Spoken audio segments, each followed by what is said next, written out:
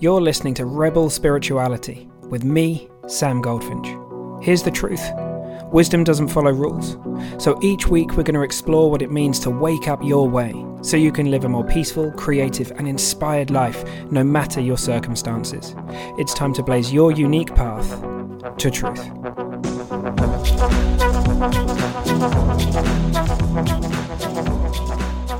Hey team. Okay. This week we're going to talk about a distinction, right? And we're going to talk about control versus liberation. And I haven't planned this, so I don't know what I'm going to say, but this is something that I've seen again and again, both in my life and in the lives of many people that I've worked with now, that seems to be really helpful as a distinction. So very often in life, we believe that we want control. So it looks like we want to be able to control our feelings. We want to be able to control our thinking.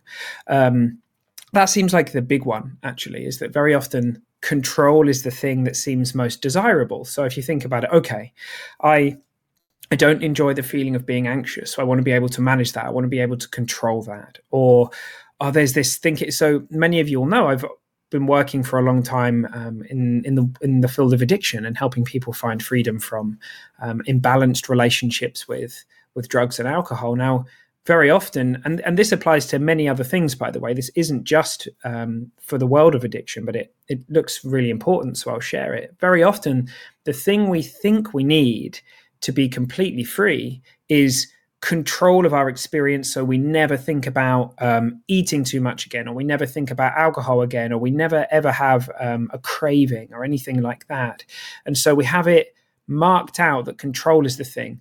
I'll be free from anxiety. I'll have dealt with my anxiety when I don't feel it anymore, or when it never goes above a certain point. I'll be free from alcohol when I never find myself thinking about it or having a craving ever again. I'll be, etc. There's many different options. You can fill in the blank for yourself. Now, the thing about control is that, we don't really have control over our thoughts and feelings. Our thoughts and feelings come and go. It's perhaps we have some form of influence. We can think something. I can think the word hello, hello, hello in my head, and I can kind of think that word. But for most of our thinking and for most of our feelings, many of them are unconscious. They just happen. They just appear on the screen of the experience of our life. And so if you think about it, if we've set ourselves up with this task of controlling thoughts and feelings, if and when they come up, particularly those that we've judged as bad or wrong, then we're going to feel stuff. And often we may feel like, we failed, or we may feel like, what's wrong with me? I keep having this feeling coming up. And we kind of innocently bring those things, we resist them. We don't allow them in. And so the very act of attempting to control something becomes like a full-time job. And I know this from my life, attempting to control my anxiety for what felt like day in, day out for years was incredibly tiring. And it wasn't until I really started to understand that I didn't want control. I wanted to be liberated. I wanted to be free, truly free, right? And control what had made sense to me, but it wasn't getting me where I wanted to go. So the thing about liberation is, it doesn't say, liberation has no opinion as to whether a certain feeling or a certain thought or whatever it might be is in our kind of experience or not. It basically says, it doesn't matter if it's there or not. I'm not attached to that. I'm just watching it. I'm free from it. It doesn't matter. It doesn't mean anything. It doesn't mean anything about me. It doesn't mean anything about my experience. That's true freedom. And it looks to me that being liberated from our thinking and being liberated from all of that stuff that comes up in our experience isn't a question of whether it's there or not. It's the meaning that we're making out of it, whether we're trying to control it. And in my experience, so anxiety is a really good example of this for me.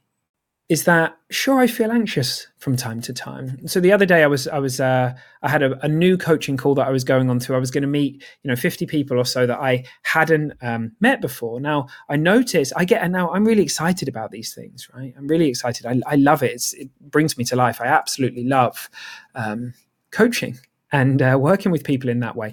But I noticed prior to going on to the call that I had sweaty hands, that my heart rate was up, and I was like, oh mate, like, there's your body, your physiological system and neurological system.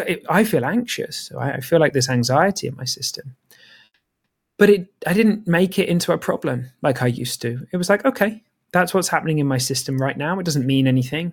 It doesn't mean that there's any disaster going to happen or any of that kind of stuff. For whatever reason, this is making sense to my system right now. But there isn't any actual real danger around me. I know that because I'm at home and I can see there isn't any real danger. This is just a neurological response to what's moving through thought, my special effects department in the moment. And in that moment, I became liberated from it. And it had its length of action, it had its energetic charge, and it passed through. And the moment I went onto that coaching call, I filled with excitement and just gratitude for being there. My screen was clear, and I had a beautiful experience with those people on the call.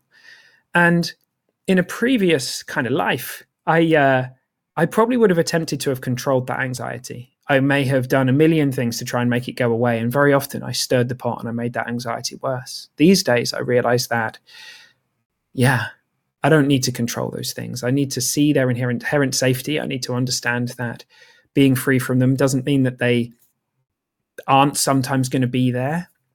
And then this magical thing starts happening, which is because we just are less bothered by those experiences and those feelings, they do just tend to show up less often. I think I said in a previous, on a previous podcast, on a previous video, that we don't generate anxiety about our anxiety or fear about our fear when we're not trying to control those things, and they have their natural ebb and flow. And that's a really beautiful place to be. That's a really beautiful place to be. So I wonder this week, what would happen if you just pondered that?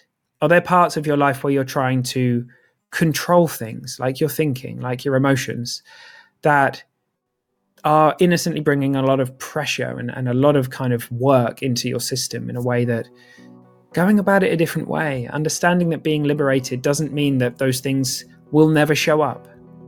It's that it's not a big deal. It's okay, and that they'll pass through your experience because everything does. How might that change things? How would that shift things for you? All right, team. I hope you have the most beautiful week. So much love to you. See you soon.